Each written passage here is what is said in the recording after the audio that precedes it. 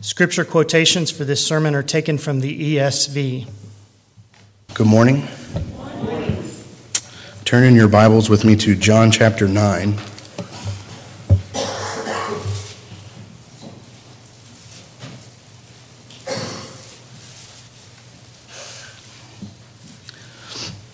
I have what I like to refer to as my Johnny Cash voice today because I'm a little under the weather. So bear with me, and I will try to be as loud as I can. And we will read together all of John chapter 9, and then I will pray and we will get to work. As he, Jesus, passed by, he saw a man blind from birth. And his disciples asked him, "Rabbi, who sinned, this man or his parents, that he was born blind?" Jesus answered, "It was not that this man sinned, or his parents, but that the works of God might be displayed in him. We must work the works of him who sent me while it is day. Night is coming when no one can work. As long as I am in the world, I am the light of the world." Having said these things, he spat on the ground and made mud with the saliva. Then he anointed the man's eyes with the mud, and he said to him, "Go wash in the pool of Siloam," which means sent. So he went and washed and came back seeing. The neighbors and those who had seen him before as a beggar were saying, "Is this not the man who used to sit and beg?" Some said, "It is he." Others said, "No, but he is like him." He kept saying, "I am the man." So they said to him, "Then how were your eyes opened?" He answered, "The man called Jesus made mud and anointed my eyes and said to me, 'Go to Siloam and wash.' So I went and washed and received my sight." They said to him, "Where is he?" He said, "I do not know." They brought to the Pharisees the man who had formerly been blind. Now it was a Sabbath day when Jesus made the mud and opened his eyes. So the Pharisees again asked him how he had received his sight. And he said to them, "He put mud on my eyes, and I washed, and I see." Some of the Pharisees said, "This man is not from God, for he does not keep the Sabbath." But others said, "How can a man who is a sinner do such signs?" And there was a division among them. So they said again to the blind man, "What do you say about him, since he has opened your eyes?" He said, "He is a prophet." The Jews did not believe that he had been blind and had received his sight, until they called the parents of the man who had received his sight and asked them, "Is this your son who you say was born blind? How then does he now see?" His parents answered, "We know that this is our son, in that he was born blind. But how he now sees we do not know, nor do we know who opened his eyes. Ask him. He is of age. He will speak for himself." His parents said these things because they feared the Jews. For the Jews had already agreed that if anyone should confess Jesus to be Christ, he was to be put out of the synagogue. Therefore his parents said, "He is of age, ask him." So for the second time they called the man who had been blind and said to him, "Give glory to God. We know that this man is a sinner." He answered, "Whether he is a sinner, I do not know.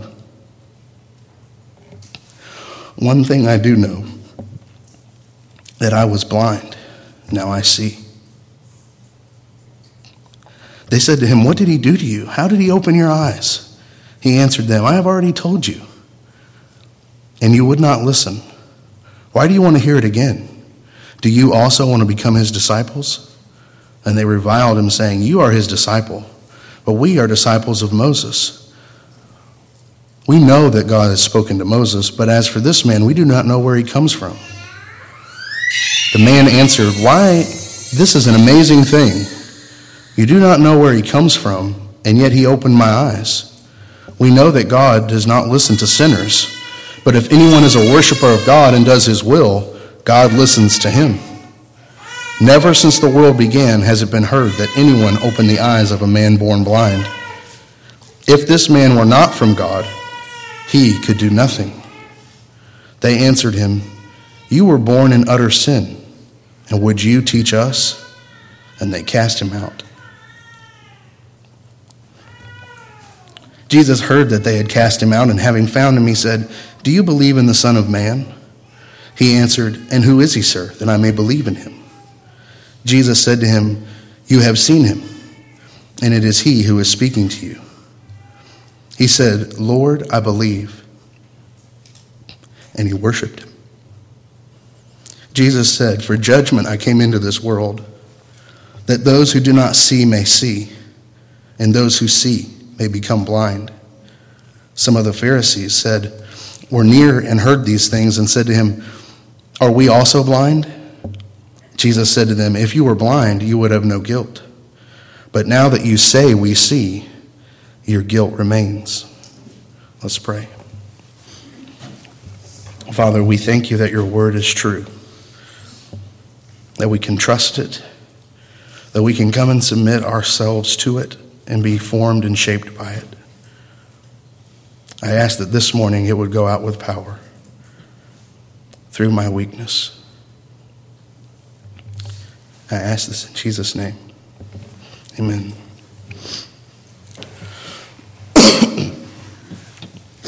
Well, I don't know how up on your literature terms you may be, but irony is one of the things that marks a lot of literature. And the gospel writers use it a lot as well. And we can talk about irony in various ways. A lot of times we think of irony as something that's funny. We see it in sitcoms and things like that. Or irony is something that makes us kind of chuckle, will give us a tickle. Something like I read this week that the people who make duct tape recommend that you don't use duct tape to repair your ducks. That's ironic, isn't it? It's actually in the name, and yet you're not supposed to use it to repair your ducts. And we all know that duct tape fixes anything, but apparently not the thing that it's meant to fix. Or perhaps I also read this, that there's a hotel in Sweden called the Ice Hotel, and they have smoke detectors. Odd, isn't it? I mean, I suppose there could be a fire at an ice hotel, and you'd want to know that it was happening, but it just seems funny to us, doesn't it, that an ice hotel would have smoke detectors? So we can think of examples like that and sort of chuckle, like, oh, that's funny, that's interesting. But Jesus and the gospel writers use irony in a different way. He's not trying to make you laugh. In fact, he's trying to pierce you a little bit and maybe twist it just a bit. Jesus says things like, the first will be last and the last will be first. Not so funny, but true. Or he says the one who finds his life will lose it. And the one who loses his life for my sake will find it. And in our gospel, this story about this man who was born blind and receives his sight, Jesus tells us the reason this whole thing happens. This whole story happens so that Jesus can prove one point. I've come to make the blind the seeing, and the seeing blind. Another paradoxical irony, isn't it? The one who's blind in this story is the one who sees the clearest, and the one who sees is the one who is blind the most. That's the purpose of this story. And so what I want to do this morning is I want to look at this story from the four perspectives of the kind of the characters that we see in this story. And oddly enough, while certainly Jesus is the center of this story, he's not really the main character of the action. He does the miracle and then he kind of disappears, and the Pharisees and the blind man and his parents have this kind of runaround of investigation, and then Jesus comes back at the end. So we'll be talking all about Jesus, no doubt about that, but Jesus doesn't do a lot in the story that needs that much explaining. But what I want to do is I want to first look at the disciples. I want to look at the blind man's parents. I want to look at the Pharisees, and then I lastly want to think about the blind man and how are they functioning in this story and how are they reacting? Because Jesus' point in this story, as we're going to see, is he's trying to demonstrate what happens when the light shines in the darkness. We saw Jesus tell his disciples, I'm the light of the world. This isn't the first time he said that in John. He said it earlier in chapter 8. And in chapter 8, he has this whole discourse with the Pharisees that gets pretty heated. They pick up stones to try to kill Jesus, and he escapes. And this story is happening sometime after that. And he's explained to them that he's the light of the world, and now he's going to show them that he's the light of the world. So this story is an object lesson for Jesus. It's a sign, as John likes to call them. John doesn't record miracle after miracle after miracle in his gospel. He records particularly chosen miracles that have a deeper, bigger picture meaning. So if you read through Mark or Luke or Matthew, you'll see whole sections of the book where it's just they're bringing sick people to Jesus and he's healing them. That doesn't happen in the book of John. That is, of course, not to say that it didn't happen. It's just not the way John decided to write his gospel. John chose things like feeding the 5,000, healing of the blind man, raising of Lazarus, to depict his character, to show that he is the Son of God. And in this miracle, he's trying to signify that he is the true light of the world.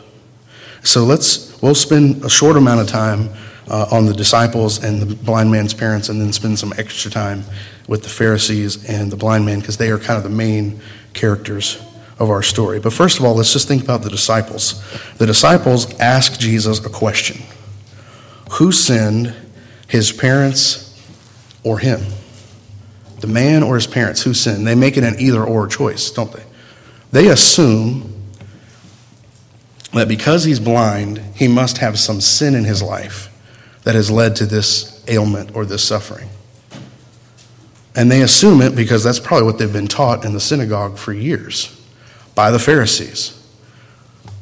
And all they've done is continue the fallacy that Job's friends had when they came to comfort him. Remember Job's friends? They come and they give him all this counsel, and the end of their counsel really is, Job, there's some sin in your life that you're not confessing. You need to confess it, and God will take all this stuff away from you. And Job refuses because he knows, no, that's not true. I'm not sinful. I didn't do anything wrong to warrant this. And if Job's confession isn't enough, God corrects Job's friends in the whirlwind when he comes to Job and he says, I did this to display my glory. God didn't punish Job for his sin. He just brought suffering upon Job. Suffering is always traced to sin, but not necessarily your sin. And we might hear this from the disciples and think, well, that's a silly question. Of course that's not true. And we know that. We can confess that. But Jesus doesn't lash out at them. He doesn't scold them. He doesn't say, oh, you're foolish. He just corrects them. It's not that this man sinned or his parents, but the works of God might be displayed in him. And what works of God are going to be displayed in this man? And I wonder how many of us might be quick to say, well, I don't believe that, but function like you do believe that. I mean, some of you may be aware, but a few weeks ago, 6-7 weeks ago now maybe, there was a fire at my apartment, in the apartment across from mine, and everyone was safe, no one was hurt. Obviously there was some damage to possessions and things like that, but overall not that big of a problem. But in the days afterwards, there was kind of a running joke of like, well, who brought this upon us? You know, who hasn't been doing their Bible reading this week? You know, there's a fire in our apartment. No, we were joking. We didn't really mean it. We weren't writing our dissertations on it. But it's easy for those kind of thoughts to creep in, isn't it? A couple of months ago when I went to Scotland, we had several delays on our way there. Our flight was delayed here, flight was delayed there. It seemed like every flight on the way there was delayed. And the joke became, okay, we're going to cast lots, and whoever the lot falls on is the Jonah in our group. We're going to have to throw them overboard. Again, the assumption being, right, somebody has got some sin in their life, and it's causing these delays. Now, again, we're kidding. It's a joke. It's a bunch of Bible students who know, that's kind of funny. But it's easy for those kind of things to slip into our mind, isn't it? It's easy for us to think that the traffic jam on our way to work is because we didn't have our quiet time before we left. It's easy for us to draw these straight lines of causality with our sin and our suffering. But the straight line that Jesus draws is not the sin to the suffering. It's the suffering to his glory. You see that? He says, this man is blind not because he sinned or his parents sinned, but so that I could show my glory. And if we'll flip our perspective and think about our suffering not as primarily the result of our personal sin. Now, suffering is a result of sin, isn't it? We suffer because there is sin in the world. We live in a fallen world. But when we assign our sin as the cause, we begin to hate guilt and shame on ourselves. That's unwarranted. God is in control of every situation that befalls us. And he's going to use all of them for his glory. Andrew Peterson wrote in one of his songs that for some reason, sorrow is shaping his heart like it should. That his heartache is drawing him closer to Christ than joy ever could. So the man born blind is not blind because he's a sinner or because his parents were some special sinners, but so that Jesus could make his name known. Now let's think about the blind man's parents quickly. The blind man's parents are brought in by the Pharisees because they don't believe he was born blind. So they're trying to confirm, right? And we'll think more about that when we think about the Pharisees. But the blind man's parents, let's put yourself in their shoes for a second here. Let's assume these parents, let's assume the blind man, he's at least 13. Because they say he's of age, ask him. And the age kind of that would have been accepted at that time was 13. He was a man. 13 was a man in ancient culture, especially ancient Jewish culture. So he's at least 13. He's maybe older than that. He seems older than that in the story, but we don't really know. But he's in his teens or maybe his early 20s. So his parents are got to be in their 30s, 40s. They've had this son who was born blind all those years. Think of the heartache that caused for them, the sorrow, the suffering that caused in their life. Oh, we have a blind son. We wish he wasn't blind. And then you put yourself, not only just the heartache of that reality, but then you put yourself in this scenario where now the religious leaders and their neighbors are probably looking sideways at them like, they must have been some special kind of sinners to have a blind son. Now, we know that's not true, but they think it's true. And so for years, they've probably got sideways glances at the synagogue. They've gotten hushed whispers as they walked by. They've mourned the fact that they're not truly accepted in the community. And one day they come home and their son is there and he sees them for the first time. And he tells them this story, no doubt. How could he not have told them the story? That Jesus put mud on my eyes, and I went and washed, and I see. Wouldn't they be leaping for joy? Wouldn't they be ready and willing to track down Jesus at any cost just to thank him? Whether they believe anything about Jesus being the Son of God or not. He healed their son. And yet when they're brought before the Pharisees, they give the very bare minimum of information they can. And they stand back with their hands up like, hey, it's not our place to say anything. It's not our business. They answer with the simple, yes, he's our son. Yes, he was born blind, which does kind of subvert the Pharisees' agenda, but we'll get there. But then they say, but hey, we don't know how he was healed. Ask him, he's of age.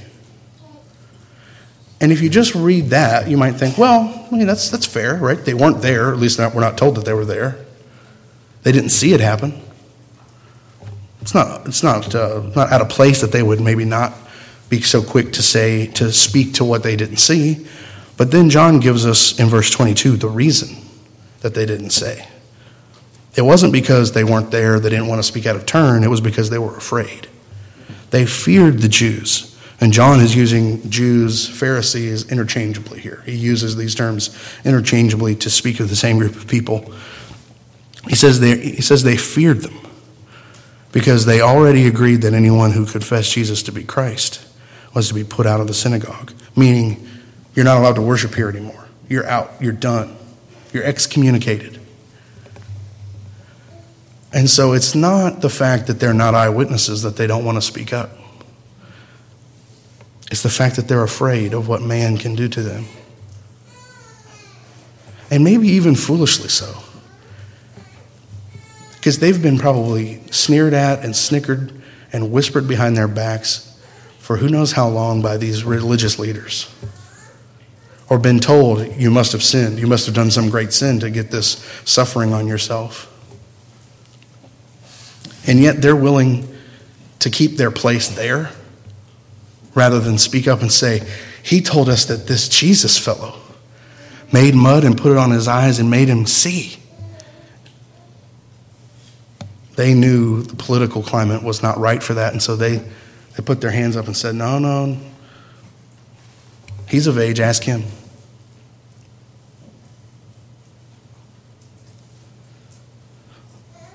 Well, let me just ask you, who do you fear?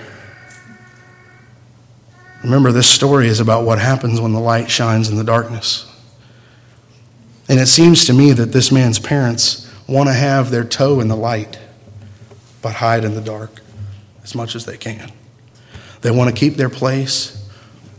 They want to keep up good appearances. They don't want to be thought poorly of. They don't want to be cast out. They want to be part of the group. But they do want a little bit. They're not denying anything. They're just not willing to say anything.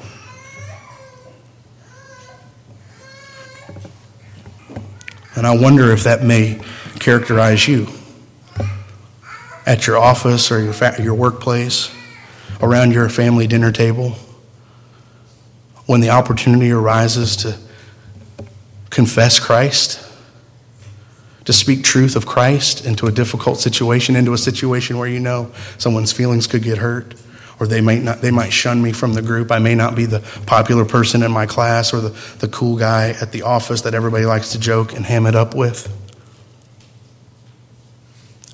Are those things more important to you?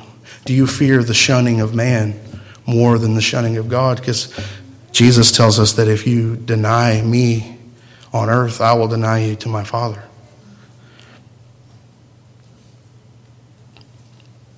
Do you fear what can kill your body but can't kill your soul, rather than God, who has power over your body and your soul? How bold are you willing to be? But thirdly, let's think about the Pharisees.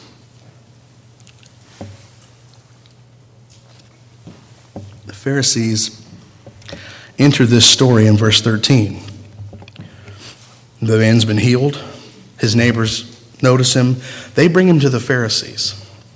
And I was tempted to read this early as the people wanting... I thought they had a bad agenda.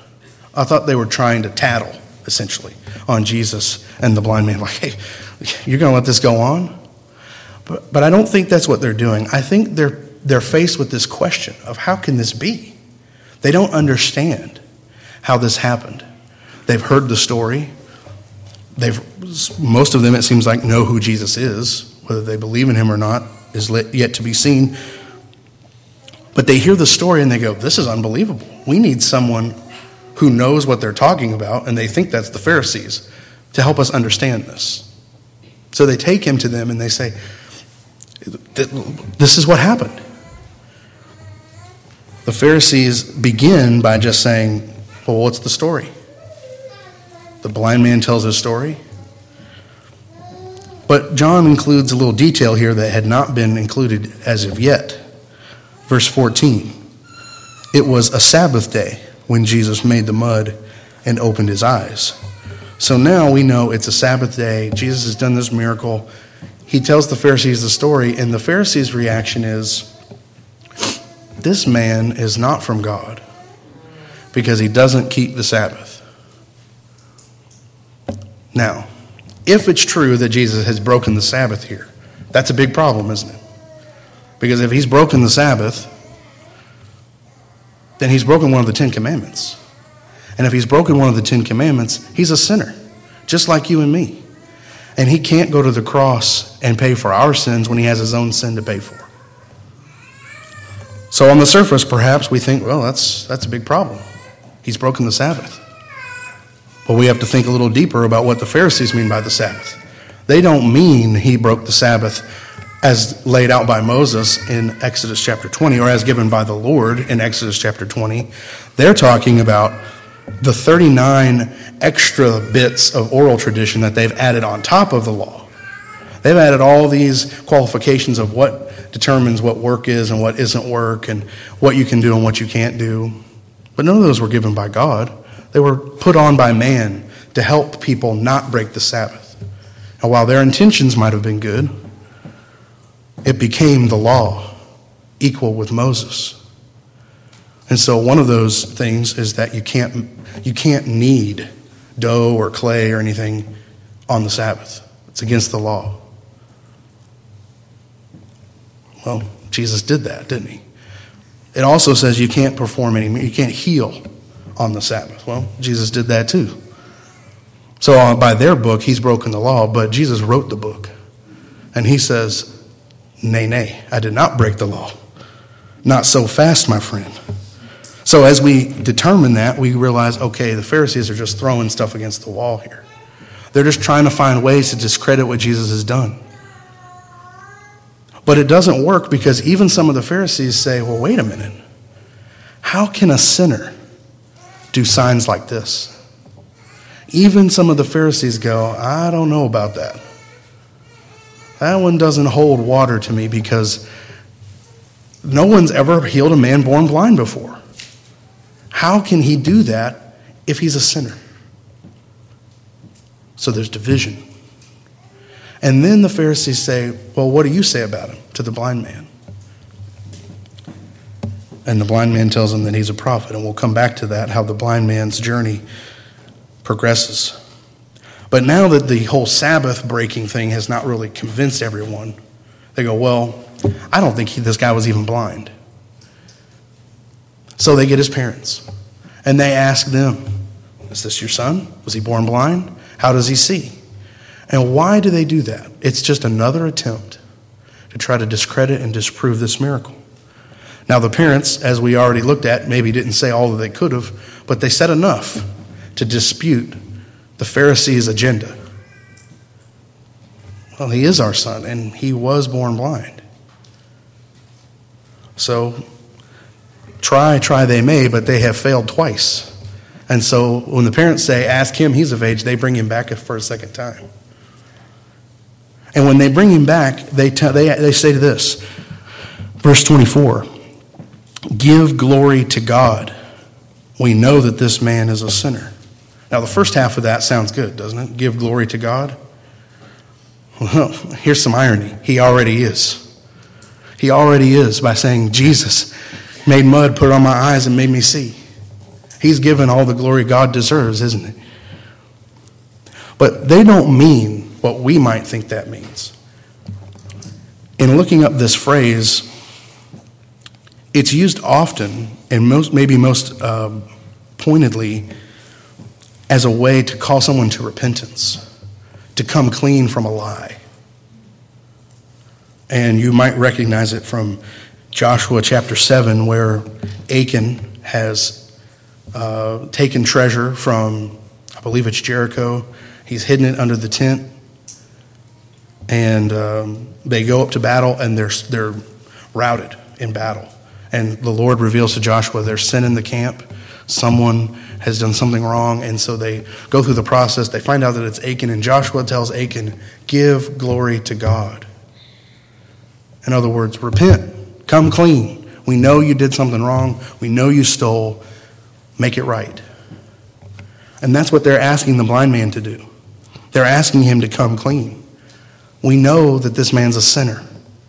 We know he didn't really do this. We know there's something fishy going on here, and we want you to tell us, and we want you to tell us right now. And the blind man, as we'll see, is going to give them some zingers in this section. But we're going to come to that in just a minute. We're thinking about the Pharisees. They're still in denial. When the blind man essentially tells them, I was blind and now I see. That's all I know. They said, well, how? How did it happen? What did he do? And again, we might think, well, that's an innocent question. But he's already told his story 3 times. What are they trying to do? They're trying to catch him in a lie. You parents might have some experience in this matter.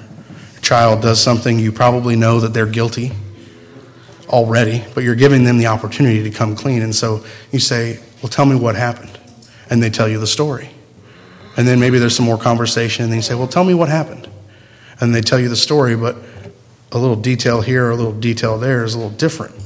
Names have changed. All of a sudden, the time of day is different. They were sure it was in the morning, but now it's in the afternoon. Or they've embellished the story to make it even bigger than it was, or they've tried to minimize the story. All of a sudden, things are added, taken away, things are changed, and you go, oh, now wait a minute. You said earlier that this happened at this time, and most children, hopefully, are broken by that. They go, oh, you caught me. You caught me in a lie. You're right. I did it. I'm sorry. So now they're trying to get him to retrace his story so that they can catch him in a lie. They can catch him fudging a detail or adding something or taking something away. The blind man doesn't indulge them in their little fact-finding hunt. And he actually asks them, do you want to be his disciples too?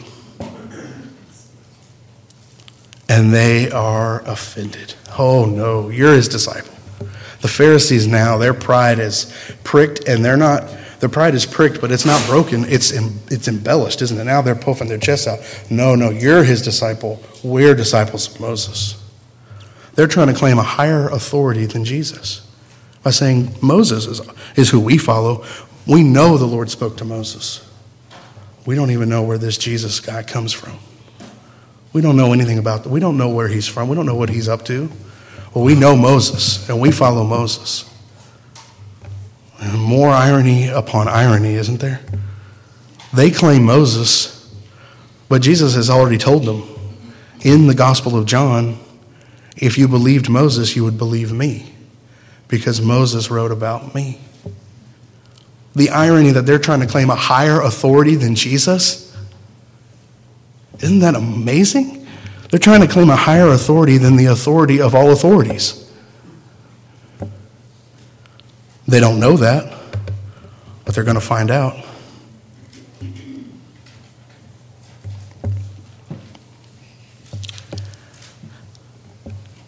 The blind man gives a response, and we'll look at in a second. And their answer to his response, which is very logical in its conclusion, they say, you were born in utter sin, and yet you teach us. Get out of here. We're done with you. Their pride has been wounded, and they puffed up their chest, and he gives them a logical conclusion, and they say, you were born in utter sin. Now, here's the cherry on top of the ironies, isn't it? They've been trying to disprove that he was ever blind. But then they tell him, you were born in utter sin. And they don't mean the original sin of Adam that we all are born into. They're talking about you are a sinner because you were blind. Your parents conceived you in sin because you were born blind, and that's your curse. That's what they're talking about. That's the question the disciples ask at the beginning. That's the question that Jesus answers by saying, no. That's not it. I'm going to use this to show my glory. And the Pharisees prove that they do believe he was born blind, because they say you're born in utter sin. And by their logic, if he's born blind and he now sees, which he does, Jesus did it. Jesus made that possible. So by the words of their own mouth, they've deconstructed their whole effort to prove this miracle is false.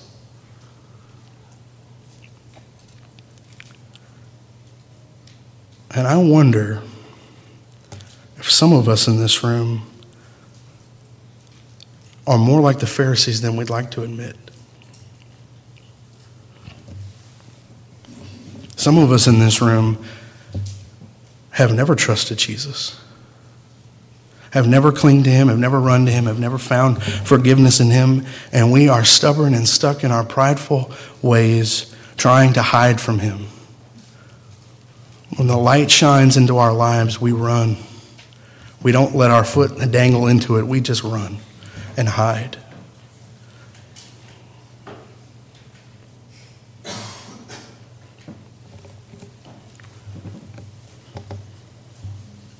But let's think about the blind man and compare and contrast him with the Pharisees here. The blind man doesn't go to Jesus.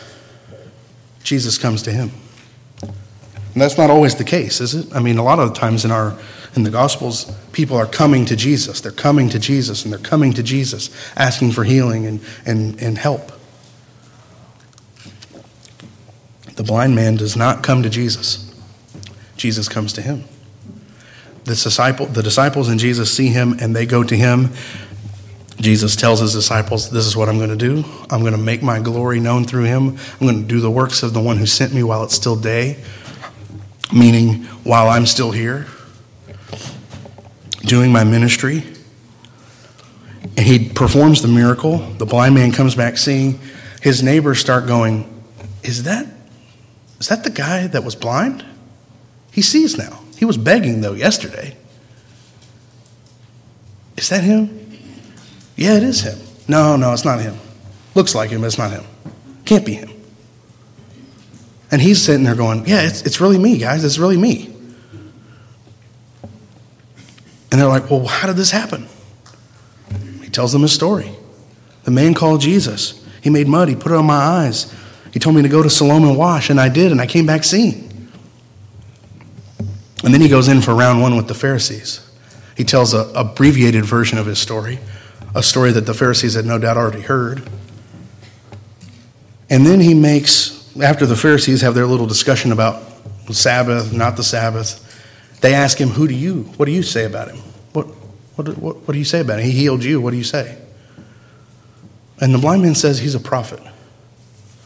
That's a good first step. Remember, at this point in the story, he's never seen Jesus. As far as we know, he's not heard Jesus teach. He's not been around Jesus, but he's been healed.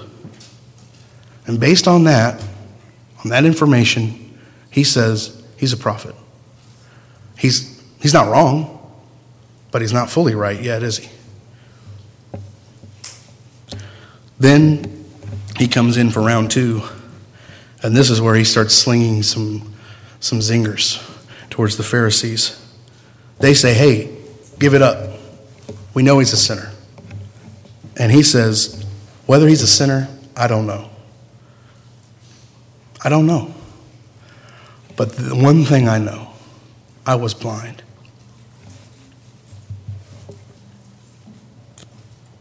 Now I see. And he's why. He's the reason why. So whether he's a sinner or not, I'm not a theologian, he says. I don't know. But I know this.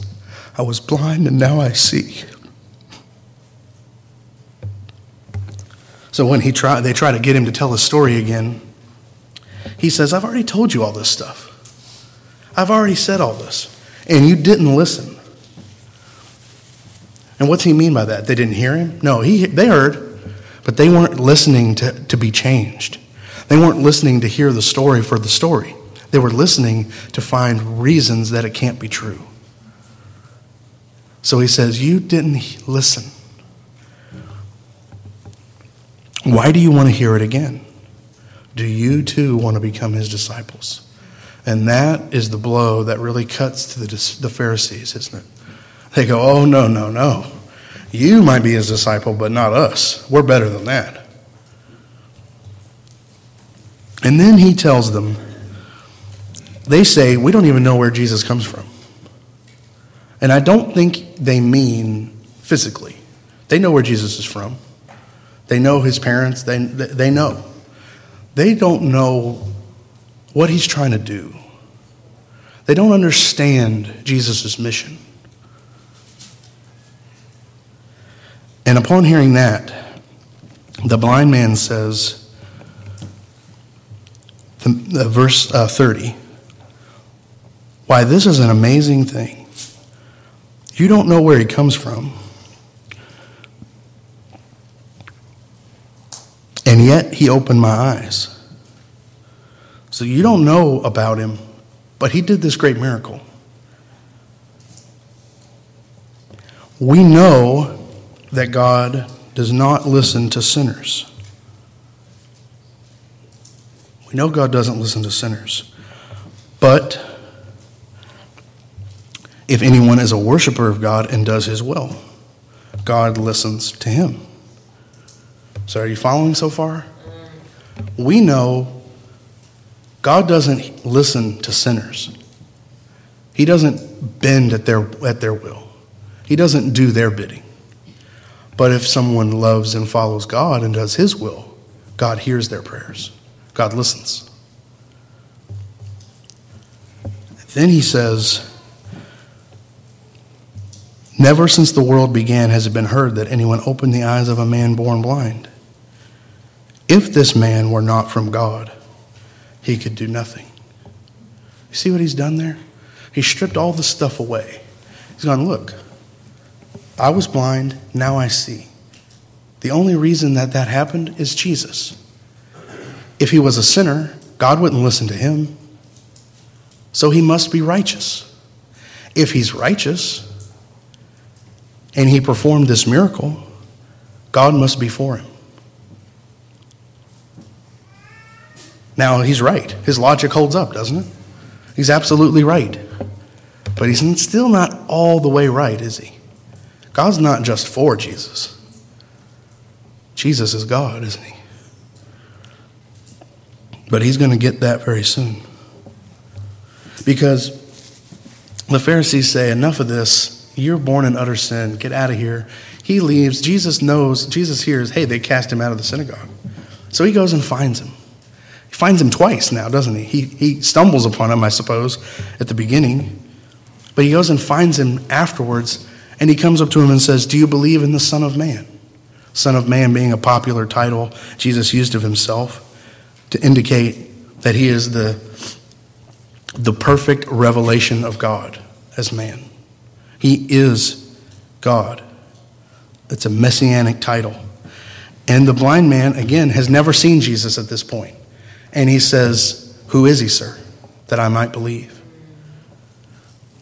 He wants to believe. Through this whole journey, he has come to the realization, I need to believe in this man. He doesn't know how or why, but he knows, I want to believe. And Jesus says to him, you have seen him. And he's the one speaking to you now. And the blind man confesses his belief and worships Jesus. And Jesus doesn't stop him. He doesn't say, no, don't worship me. Why? Because he's worthy of it. He's worthy of the worship. If it had been Peter or Paul or Moses, they'd have said, no, don't worship me. Worship God. But when the blind man falls at Jesus' feet and worships him, he's not stopped or scolded. It's welcome.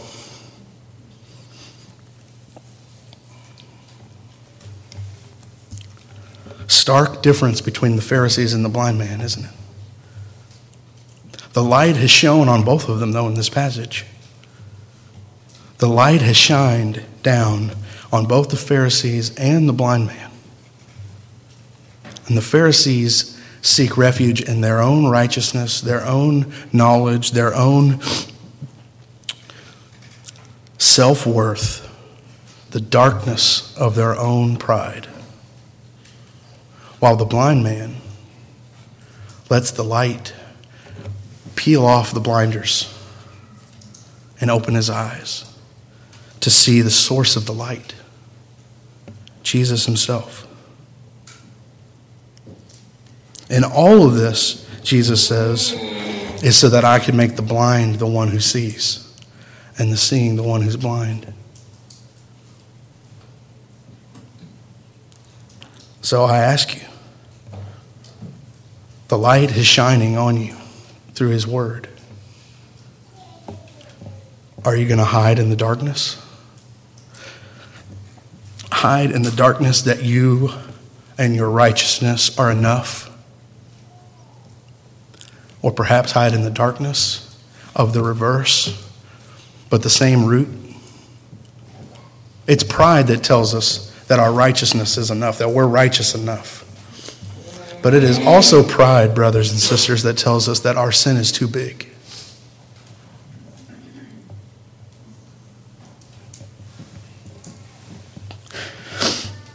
There is no sin too big in quality or quantity for the light to heal. There is no sin too big.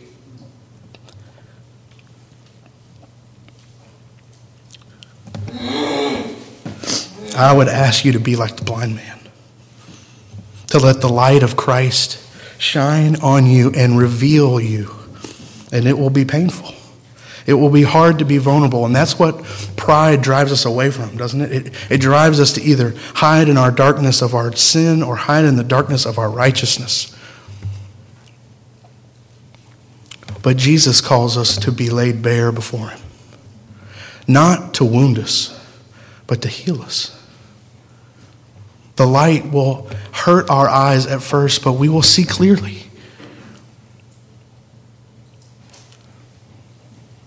And he ends this passage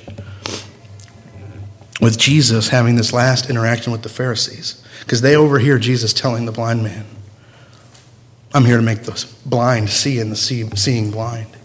And some of the Pharisees say, are we blind?